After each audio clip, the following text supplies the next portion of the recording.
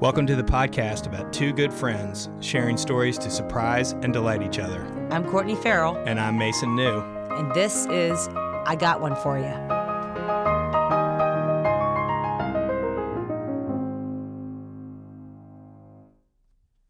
Hey, welcome to the podcast I Got One For You. I'm Courtney Farrell. And this is Mason New. And this is the podcast where two good friends have a conversation and try and surprise and delight each other, have each other think a little bit, laugh a little bit, maybe even cry, but definitely get excited about the world that we're all creating together. That's right. So, Court, I got one for you. So it's, we're getting close to the summer now. Thank God. Thank God. Yeah. Goodbye, winter. Hello, summer. Hello, summer of 2021, by the way. Thank you. Yes. Exactly. Anyhow, so some friends of ours who have older children, they're getting ready to graduate, and they're going on to college or their next chapter in life. And so I was thinking about it and just like, oh, wow, what that might be like. And then I started thinking about the summer and then summer jobs. That's right. And I read this headline that this will be one of the best years ever for teenagers for really? summer work. There's just going to be loads of opportunity, economy coming back, all this kind of stuff. So I was thinking back, and I was thinking about my first summer job, and I can assure you that no teenager would want my first summer job. Your first summer job is at an open position since you left it. Yeah, that is exactly right. What was it? We can't get this job filled. We can't understand. The last guy, he didn't really like it. So the very first job that I had, I was probably 9. Okay. Obviously, we've got some child labor problems here. That's right. I like that, though. But my brother, who was, at the time he would have been 18 years old, but my brother had gotten hired to clear out this wooded area of this person's property. And we grew up in the country, and my brother was really good with a chainsaw and was just a very industrious, hardworking, physically fit guy. Anyway, he probably didn't come up with this, but my mother probably said, well, you need to take Mason with you. And, yeah, let him. 2 birds, 1 stone. Bye, boys. Yeah, exactly. Hello, summer. Hello, summer. Yeah, my mom's summer job was getting us out of the house. Exactly.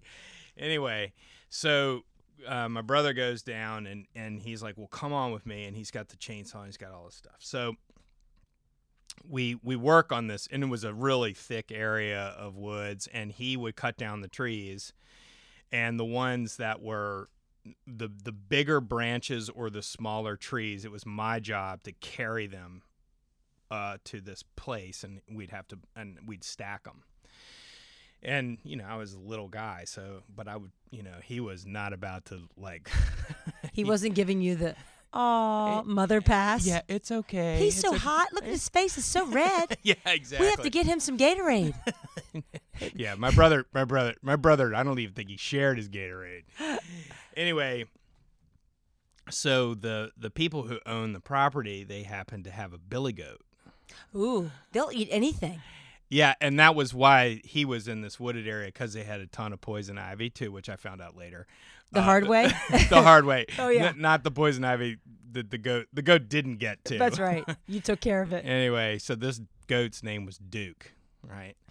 and so my brother is cutting down the trees and everything, and I told him, I was like, I got to go home for lunch. So he said, fine, whatever. He's going to keep on working. So I go home, I come back 30, 40 minutes later, whatever it was, and there's Duke, the goat. and Duke is hog-tied around a tree. Stop. On his side, his legs. Was this a warning from your brother about what would happen to you if you ever went home for lunch again? I never thought about that. That's totally true. And anyway, don't worry. No, the Duke was not harmed. There were no animals harmed in the taping in of the this taping podcast. But anyway, long story short, he Duke was hogtied around a tree, his legs together, and I'm like, Craig, what happened? And he said that damn goat came and bucked at me a couple times and charged him. No so way. my brother just wrestled him down. So actually, maybe there are two people who haven't filled that position, me and Duke. It's so good. I really believe in summer jobs. Mm-hmm. I think you ought to start working the second you have the inclination and enough chutzpah to do I it. agree. And my mother is incredibly entrepreneurial, and at a very young age, she announced that we would have a summer job, and that it was going to be selling vegetables. And there was a nice man who'd drive a vegetable truck down our street, and we would buy all the vegetables from him. And then we would take those vegetables and go sit at the bottom of our street, and we would stay there until we'd sold them.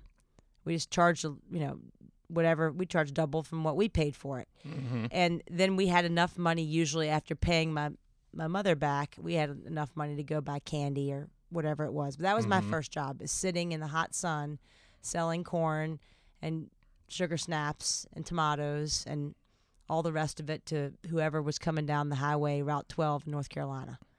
But I think it's important. I think it's a good opportunity. My children, I tried to do the same thing for them, and I asked them. They were probably 6 and 4, and I said, "So it's time to get a summer job. Summer's here. It's time to get 6 and 4. Yes, I jumped the gun. But every generation tries to outdo their parents. This is where I was going to shine. So I said, it's summer job time. Got to get summer job. And my daughter said, okay, well, we'll have a lemonade stand. I said, well, what are you going to buy lemonade with? You don't have anything. And she said, I don't know. What am I going to do? I'm only 6. I'm only 6. Anyway, she came downstairs with a big poster and all misspelled, and it said advice and compliments for sale. And so for the past 10 years, they have gone and walked themselves down to the lighthouse. They stand in front of a big sign that says advice and compliments. Advice for sale, compliments for sale. And they sell. Get your fresh compliments. That's it right there. And they give them. If you come pay. I love that idea. 50 cents, $1, and they give you advice on life, which is, worth what you pay for it, and a compliment, which is actually pretty good. That is good. I mean, I bet they would sell more compliments than fresh advice. Tomatoes. They do well. They I do. They do. I told them from the beginning. I said, "You all understand what you're selling here, don't you? Advice and compliments? No, ma'am. That's not what you're selling. You're selling cuteness. So go put that onesie bubble on and go put your hair in pigtails.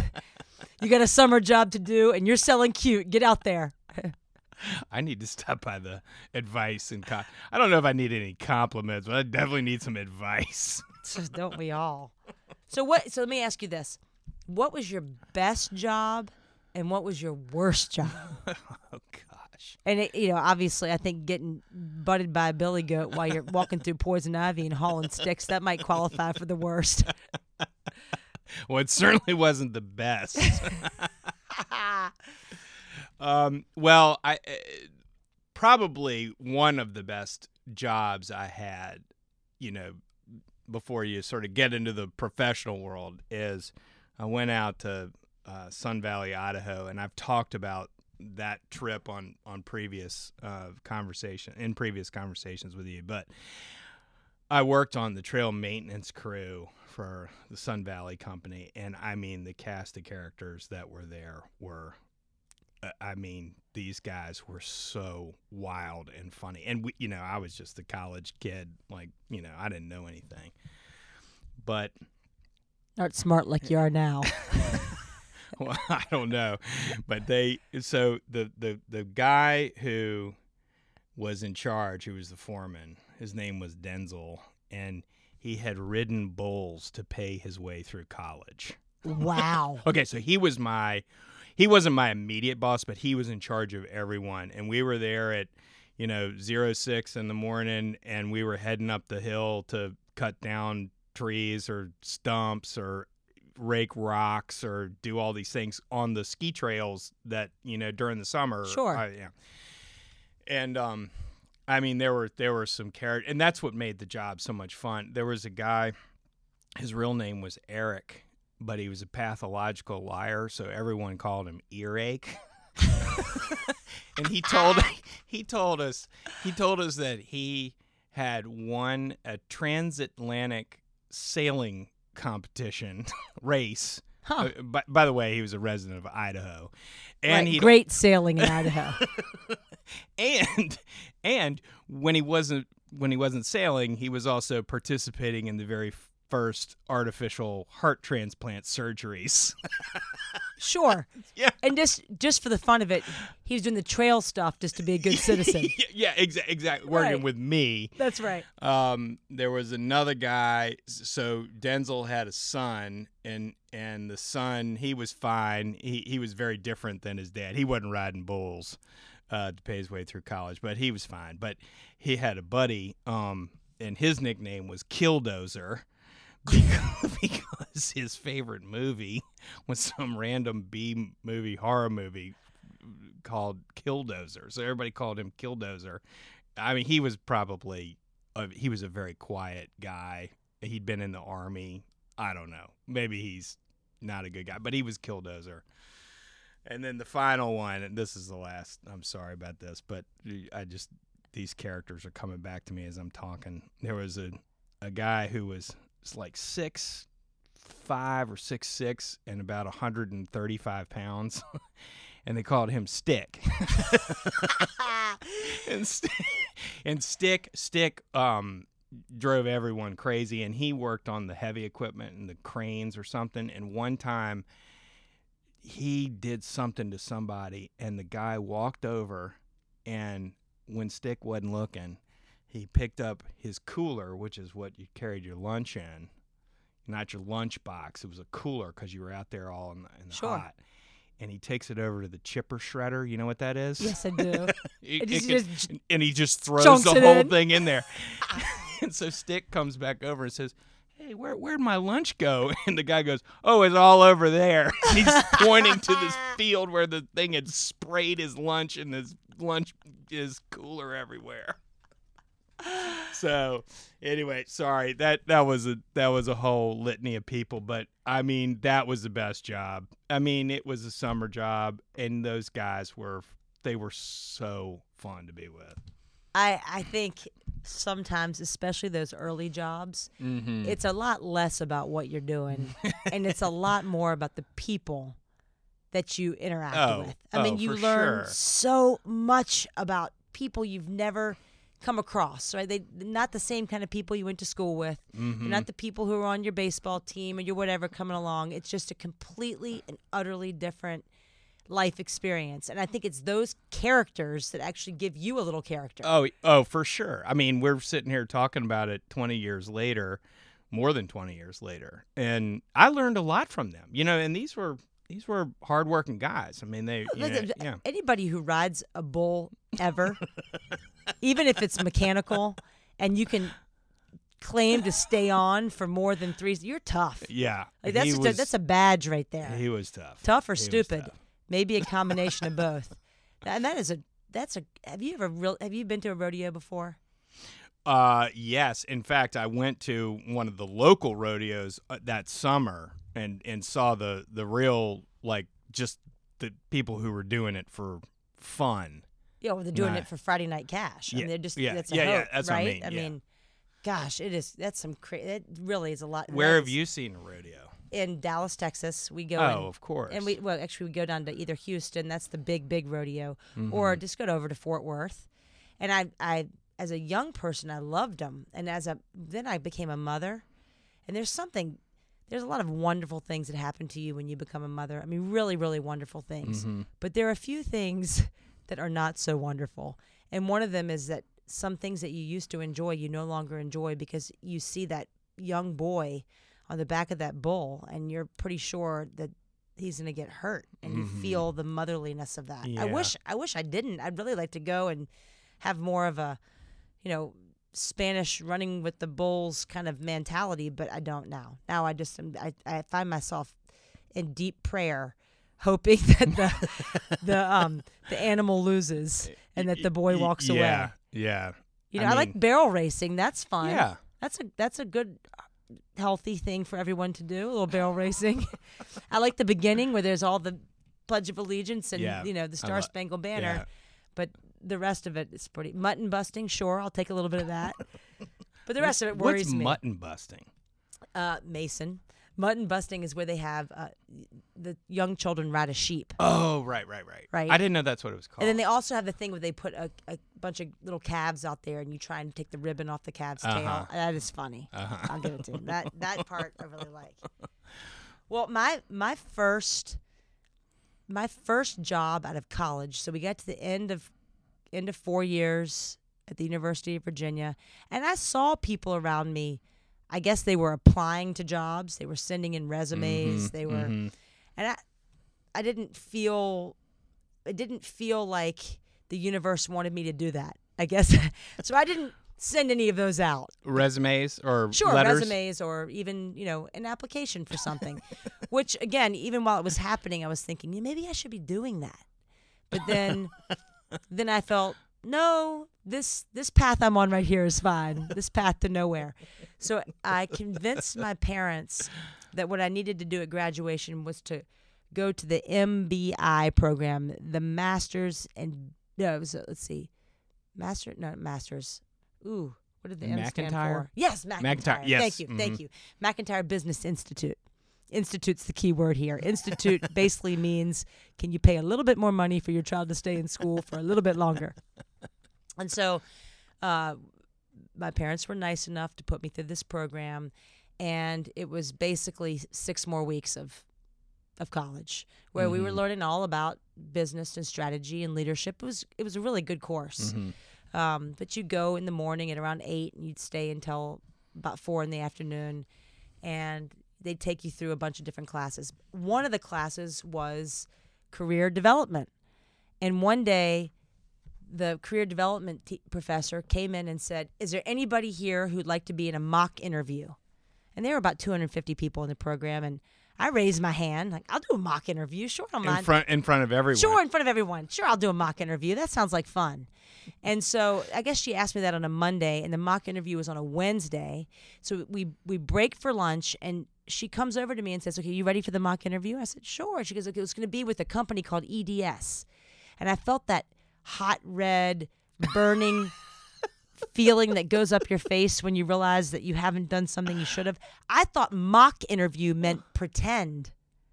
I didn't. Yeah, I thought that meant. That's mock, what I would have thought. Like make a mockery, like mock. Yeah.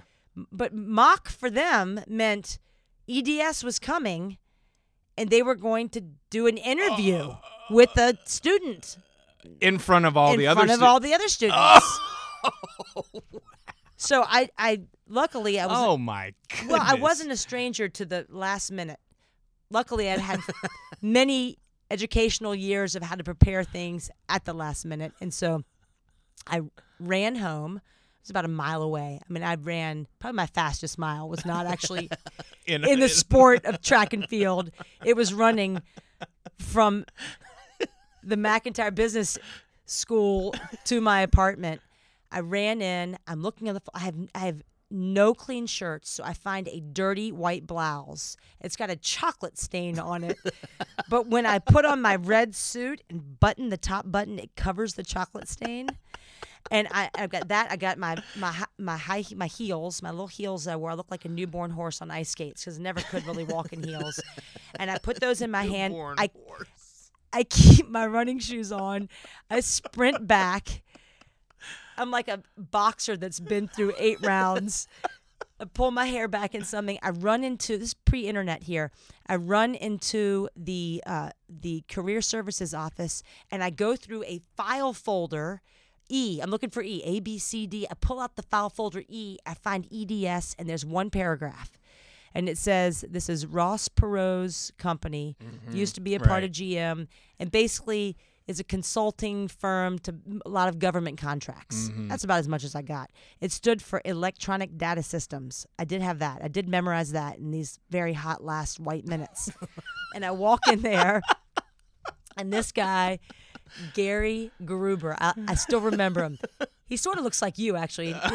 He had dark black hair, nicely cut, coat and tie, well-presented gentleman. And we sit down to do this mock interview. My very good 250 fellow MBIers are there to watch this. And I only remember 2 questions him asking. The first question that I remember was he said, "So, Courtney, you're a history major. Why do you think that you can do this job, from a history major platform?" And I said, "Well, Gary, I think it's kind of closed-minded to think that a history major could only be a teacher or a lawyer. History studying patterns of the past and applying them to patterns of the future. Right. And, quite frankly, I think history majors are primed to do pretty much any job as a result of their That's a great training." answer. It is. His response was, "Well, I've never been called closed-minded in an interview before."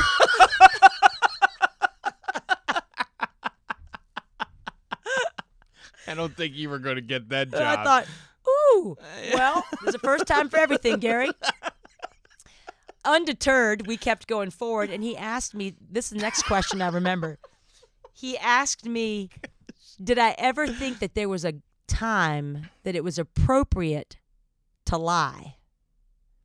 Oh, wow. Which I felt like was a catch-22. I mean, I felt like Yeah. that's a trap, Right. right? Because, I mean, at this point, I'm 23 years old. I can't say I've never lied. Mm-hmm. In 23 years, had you lied once or twice by the time you turned 23? Of course, I mean, yeah.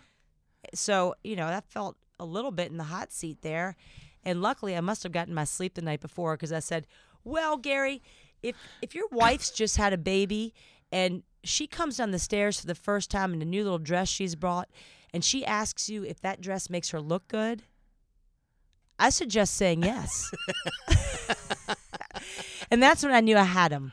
Uh-huh. And I got the job. You This got is the cra- job this right is crazy. there? I got the job. From that interview? Yeah, and this is what I don't understand. I think it was actually a mock interview, but Gary gave me the job. And That is amazing. it kind of was because in that class of 250 people, I was the least qualified person. If all of us had sent in resumes and cover letters and asked for that job, mine would have been the last cover letter and resume picked. But Gary gave me the job. Wow. Because of those answers. I don't know. Well, I mean, guess. there could I have had been some a other really ones. nice red hot suit I was wearing and a nice pressed clean white chocolate stained shirt. It had to have been that. Oh, my goodness. Oh gosh. Well, or you could have said, "Gary, I have lied. I called you closed-minded. I was just..." That would have been good. Yeah. That's too quick, Mason. I couldn't have. Well, I remember one of my first jobs out of college. Of course, I went in the Marine Corps, so we're not going to talk about that now. That was a job, of course. But I came back, and I was working for this company up in Northern Virginia, and I got into the tech world initially, and I was an English major, so I was sort of fighting through the same thing, like, what do you... but this was a sales position, so it wasn't like I was doing any kind of technical work.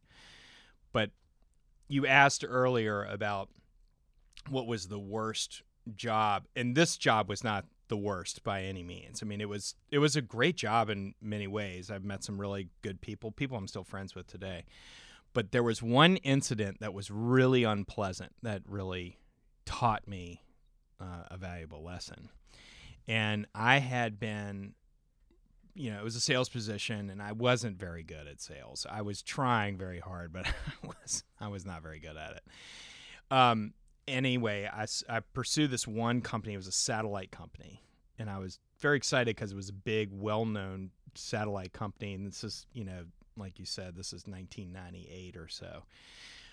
So I tried to book one of the sales engineers to come with me because I knew that they were going to ask a lot of technical questions that I wouldn't be able to answer.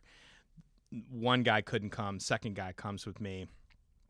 We go, and I think it's sort of like a mock interview, right? Like, I'm expecting Gary Gruber on the other That's side. right. Like, this is It's a light. It's a light. It's a light. One guy's gonna be there. You're gonna chat it up. You're gonna chat it Have up. some laughs. It's gonna be a little informational type of thing, and Sure. we're- Have some calls after. Make yeah, the sale. And obviously, I'm not selling satellites or anything sophisticated. It's the early days of websites, right? web hosting. Sure.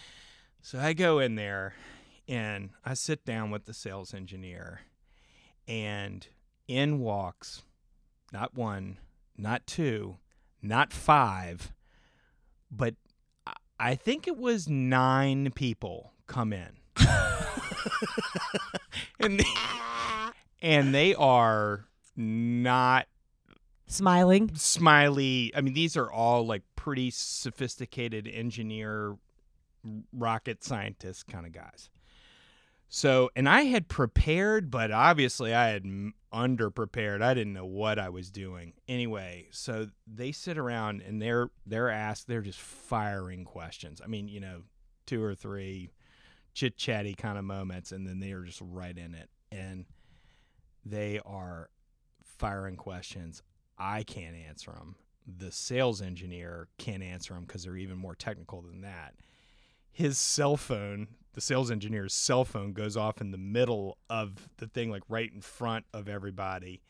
And I look over, and one of the guys mouths to another guy, "These guys blank suck."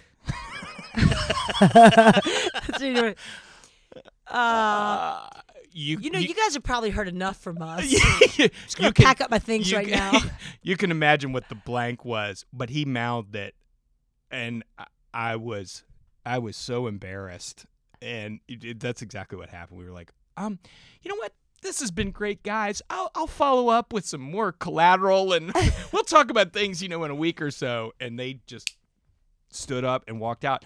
And here was the lesson that I learned. I was taking up their time. Their time is valuable. Everybody's time is valuable. So if you're going to go and ask for someone's time, you need to be prepared. You need to know what you're getting into, because you're taking somebody's asset. I feel like I'm your daughter, and you're giving me this lecture. Well, no, I agree. I'm lecturing. I'm lecturing the 22-year-old Mason New, and I was underprepared, and when that guy mouthed that, it hurt, to see him do it, but he was right. That's right. Yeah. It's hard. I tell you what, it is hard when you get your first negative feedback in your job, and I remember my first review at EDS, my first formal review at EDS. I had many informal moments, and I will tell you a couple of those. My first review, this young manager, I didn't really understand the corporate structure. I didn't really understand a lot about life, much less corporations. I mean, goodness gracious, there was a dress code there at EDS. You had to wear pantyhose, which, you're a man, you've never enjoyed that wonderful aspect of femininity. But it is a torture device. It seems like it would be It's pretty horrible. unpleasant. It's really unpleasant. We had to wear those. You had to wear a little suit, and what they'd do is they'd have you wear these little suits for the summer where it was 100 degrees outside, and then they'd jack the temperature down to about 50 degrees so that you were freezing. You'd have to go get cups of coffee and put them in mugs and put them between your legs to try and get some core body temperature up. But my first review, this young man, his name is Mike. I don't remember his last name. I do remember sitting in the review with him and noticing that his hair was thinning, and he was only 30. And the stress of the job was so much that it was, I could see the toll it was taking on him. And even in the review, I just thought, ooh, I never want to be this. This is not what I want to grow up and be. I felt sorry for him, especially because he had to give me my review. I didn't realize it was a review until he got into it.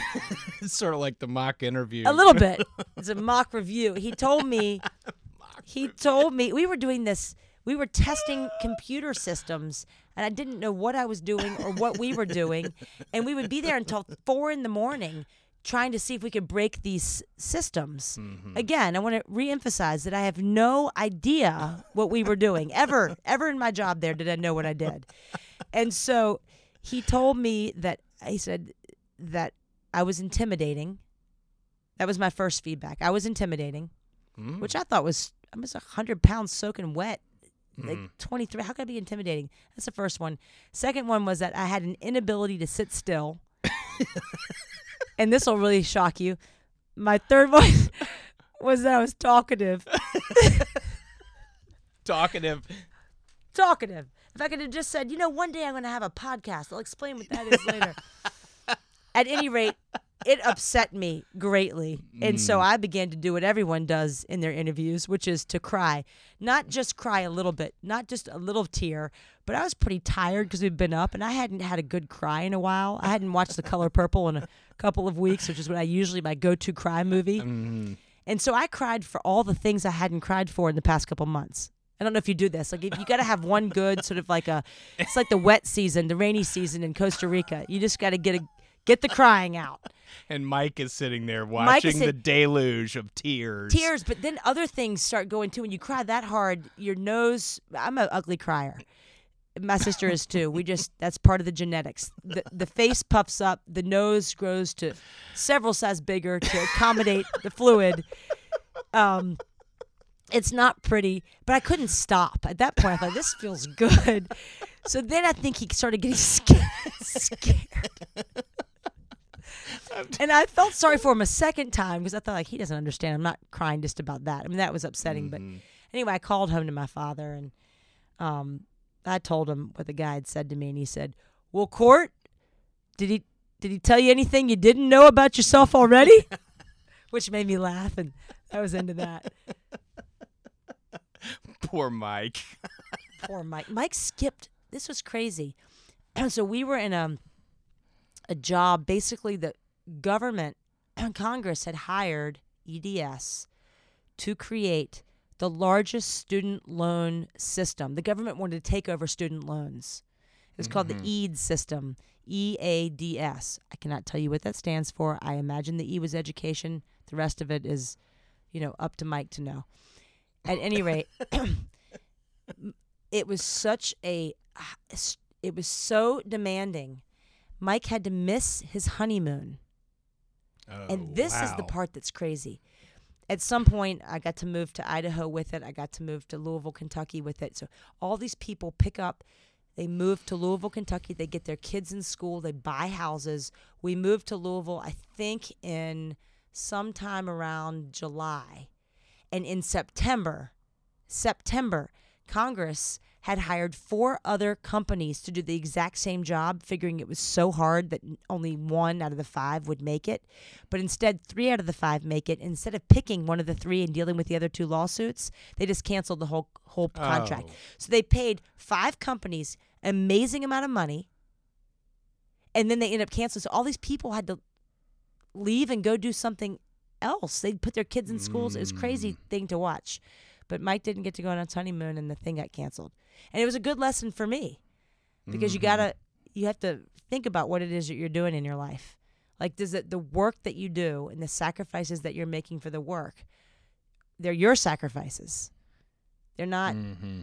They're truly yours. Like, those are Mike's sacrifices. I just remember that was a big influence on me as a young person, thinking, you know what, I think I want to do my own thing. I want to make the sacrifice. If I'm going to miss my honeymoon, I want it to be because I'm building something that I have some control over, not something that's going to get pulled out from under me. Yeah, and I mean, we're old enough and have enough professional experience now that you start to weigh these things, right? How your time is allocated, how you work, what you work on, who you work with.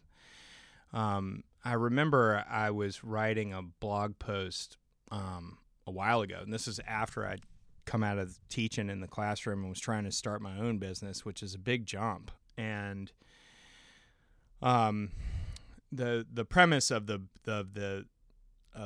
blog post, or it was called "The Joy of Work." That was the title of it, and it was all prompted because my kids had a day off from school, but here I am trying to run my own business out of the home, and I'm sort of grumbling about that because they got a snow day. I don't know if I said that, but they get a snow day. So I'm like, oh my gosh, I'm gonna get interrupted, and I got all these things I got to do. And they went outside and started building a snowman, and they were just totally immersed in that.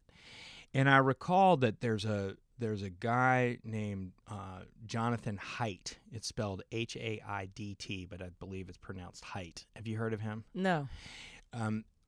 He is a professor of, I believe, psychology, but he's been in business schools. I think at one point he was at NYU Business School.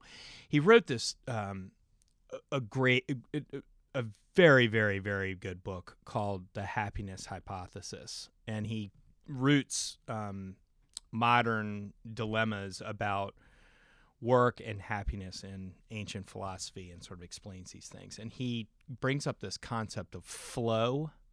Sure. Which he did not create. There are other scientists that talk about flow. Anyway, the point of the story is, while I was watching my children build the snowmen, I was realizing that that's really what the joy of work is.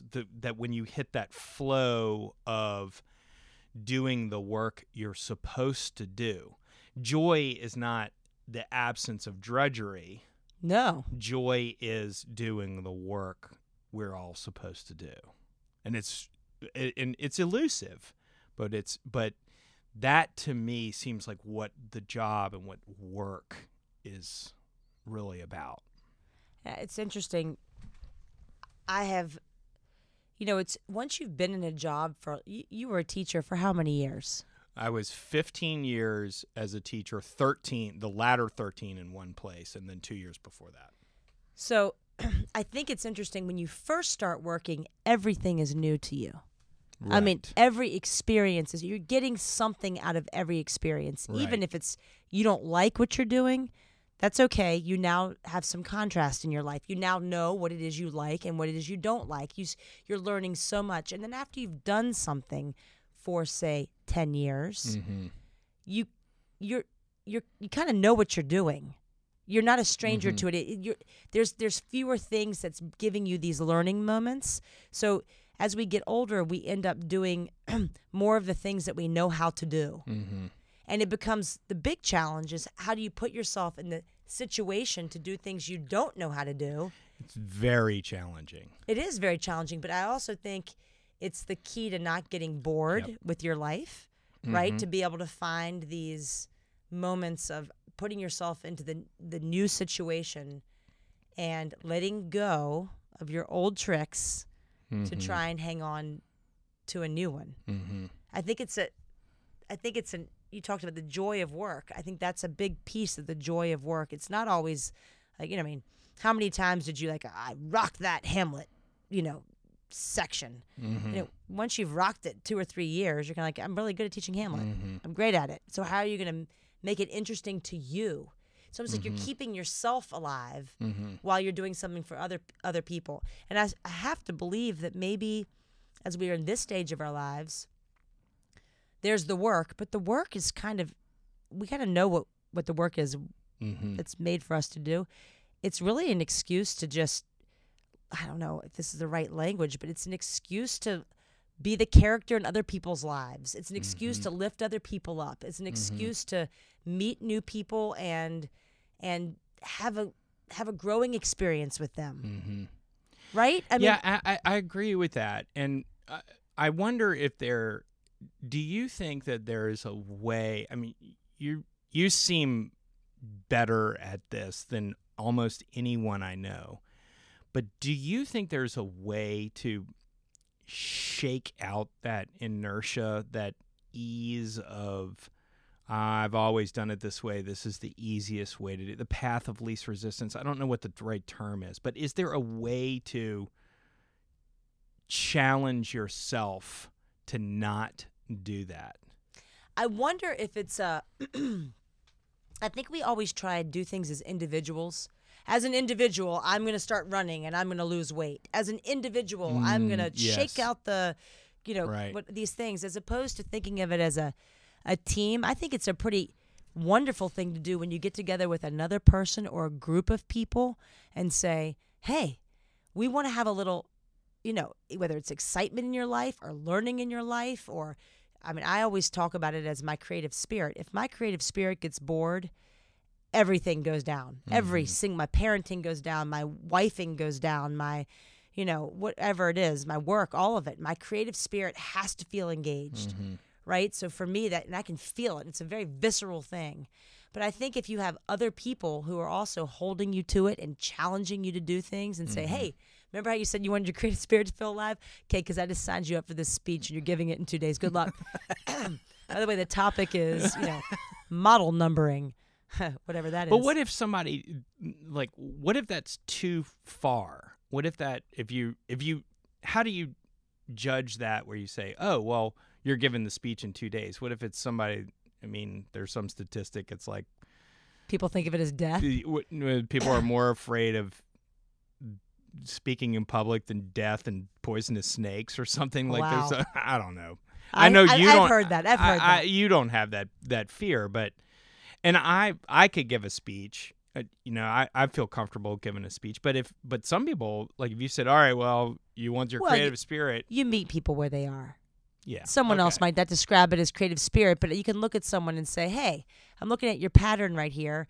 You sit at your desk all day and you don't leave. You need to know what's going on outside the confines of the walls of this work. Yeah. You need to go out and get inspired. And that's what I do for a living, is I go into businesses and work with people who just, their to-do lists are too big. And so they never get to leave the confines of their business to actually know what's happening in the world, to actually be building products and services that are relevant, right? Once you understand the world and have a little inspiration in your life, that you've had some experiences that have nothing to do with what you do for a living, and that you can then take those experiences back into what you do and let them fuel you, this is exciting. But that is super hard. Because you have to carve out the time. And if you've got a to-do list that's 9 miles long and you have to respond to the responsibilities of the job and your bosses and the shareholders or whoever else you're accountable to, that's hard. I don't know. I know is hard. But I want to say one thing is that our to-do lists, like your to-do list it's like sourdough starter. That thing's gonna keep bubbling and making stuff. It's a never-ending thing. That is very true. And if you clear your to-do list, let's say you stay late and you clear it, you did it. You touched the top button of the American Ninja Warrior. You got to the top. All right. Let's say you do that. To-do list. Yes, that is a perfect metaphor for the to-do list. By the way, right up the wall. There you do. Woo! You did it. All right. Let's say you do that. Guess what everyone is going to expect you to do tomorrow? Yeah. But if you actually come in and say, it is physically and humanly impossible for me to complete this, I can do 3 of these really well. Then that's what you'll get next time, is 3 of them. But if you do 10, it's like, oh my gosh, Mason can do everything. He can do anything. If you want something to do, give it to a busy person. Just give it to him. He'll be fine. He's always great at it. I don't know what my Southern accent is today. I have no idea, but I can't stop speaking in an exaggerated Southern accent. So here it is. Well, Cord, I love the Southern accent. You know that.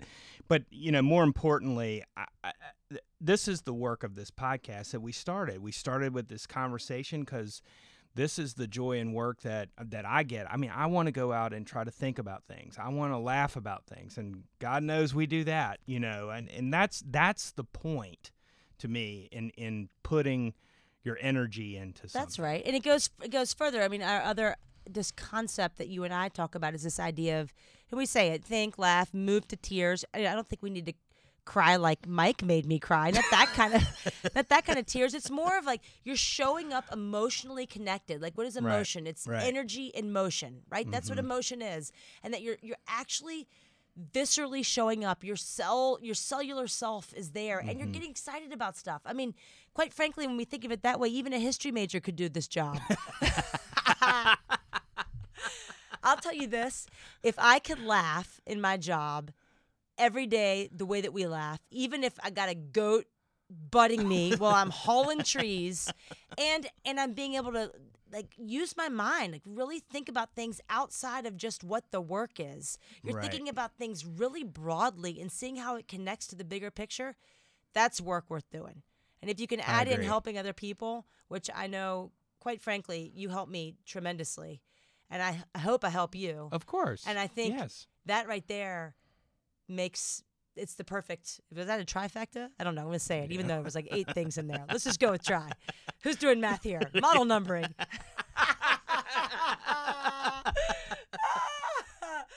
Oh, okay. Speaking of time, we're out of time. Well, it's a pleasure. As usual, thank you, for this time together. And, I love it. We wound up and talking about things I never thought we would. So mutton busting. That's right. Thank you, Mason. Thank you. If you enjoyed this episode, please subscribe. And share with any of your friends you think might enjoy being a part of this conversation. We'd also love to hear your thoughts and stories, so visit us at www.igotOneForYou.com or email us directly at igotOneForYou.podcast@gmail.com. Thanks for listening.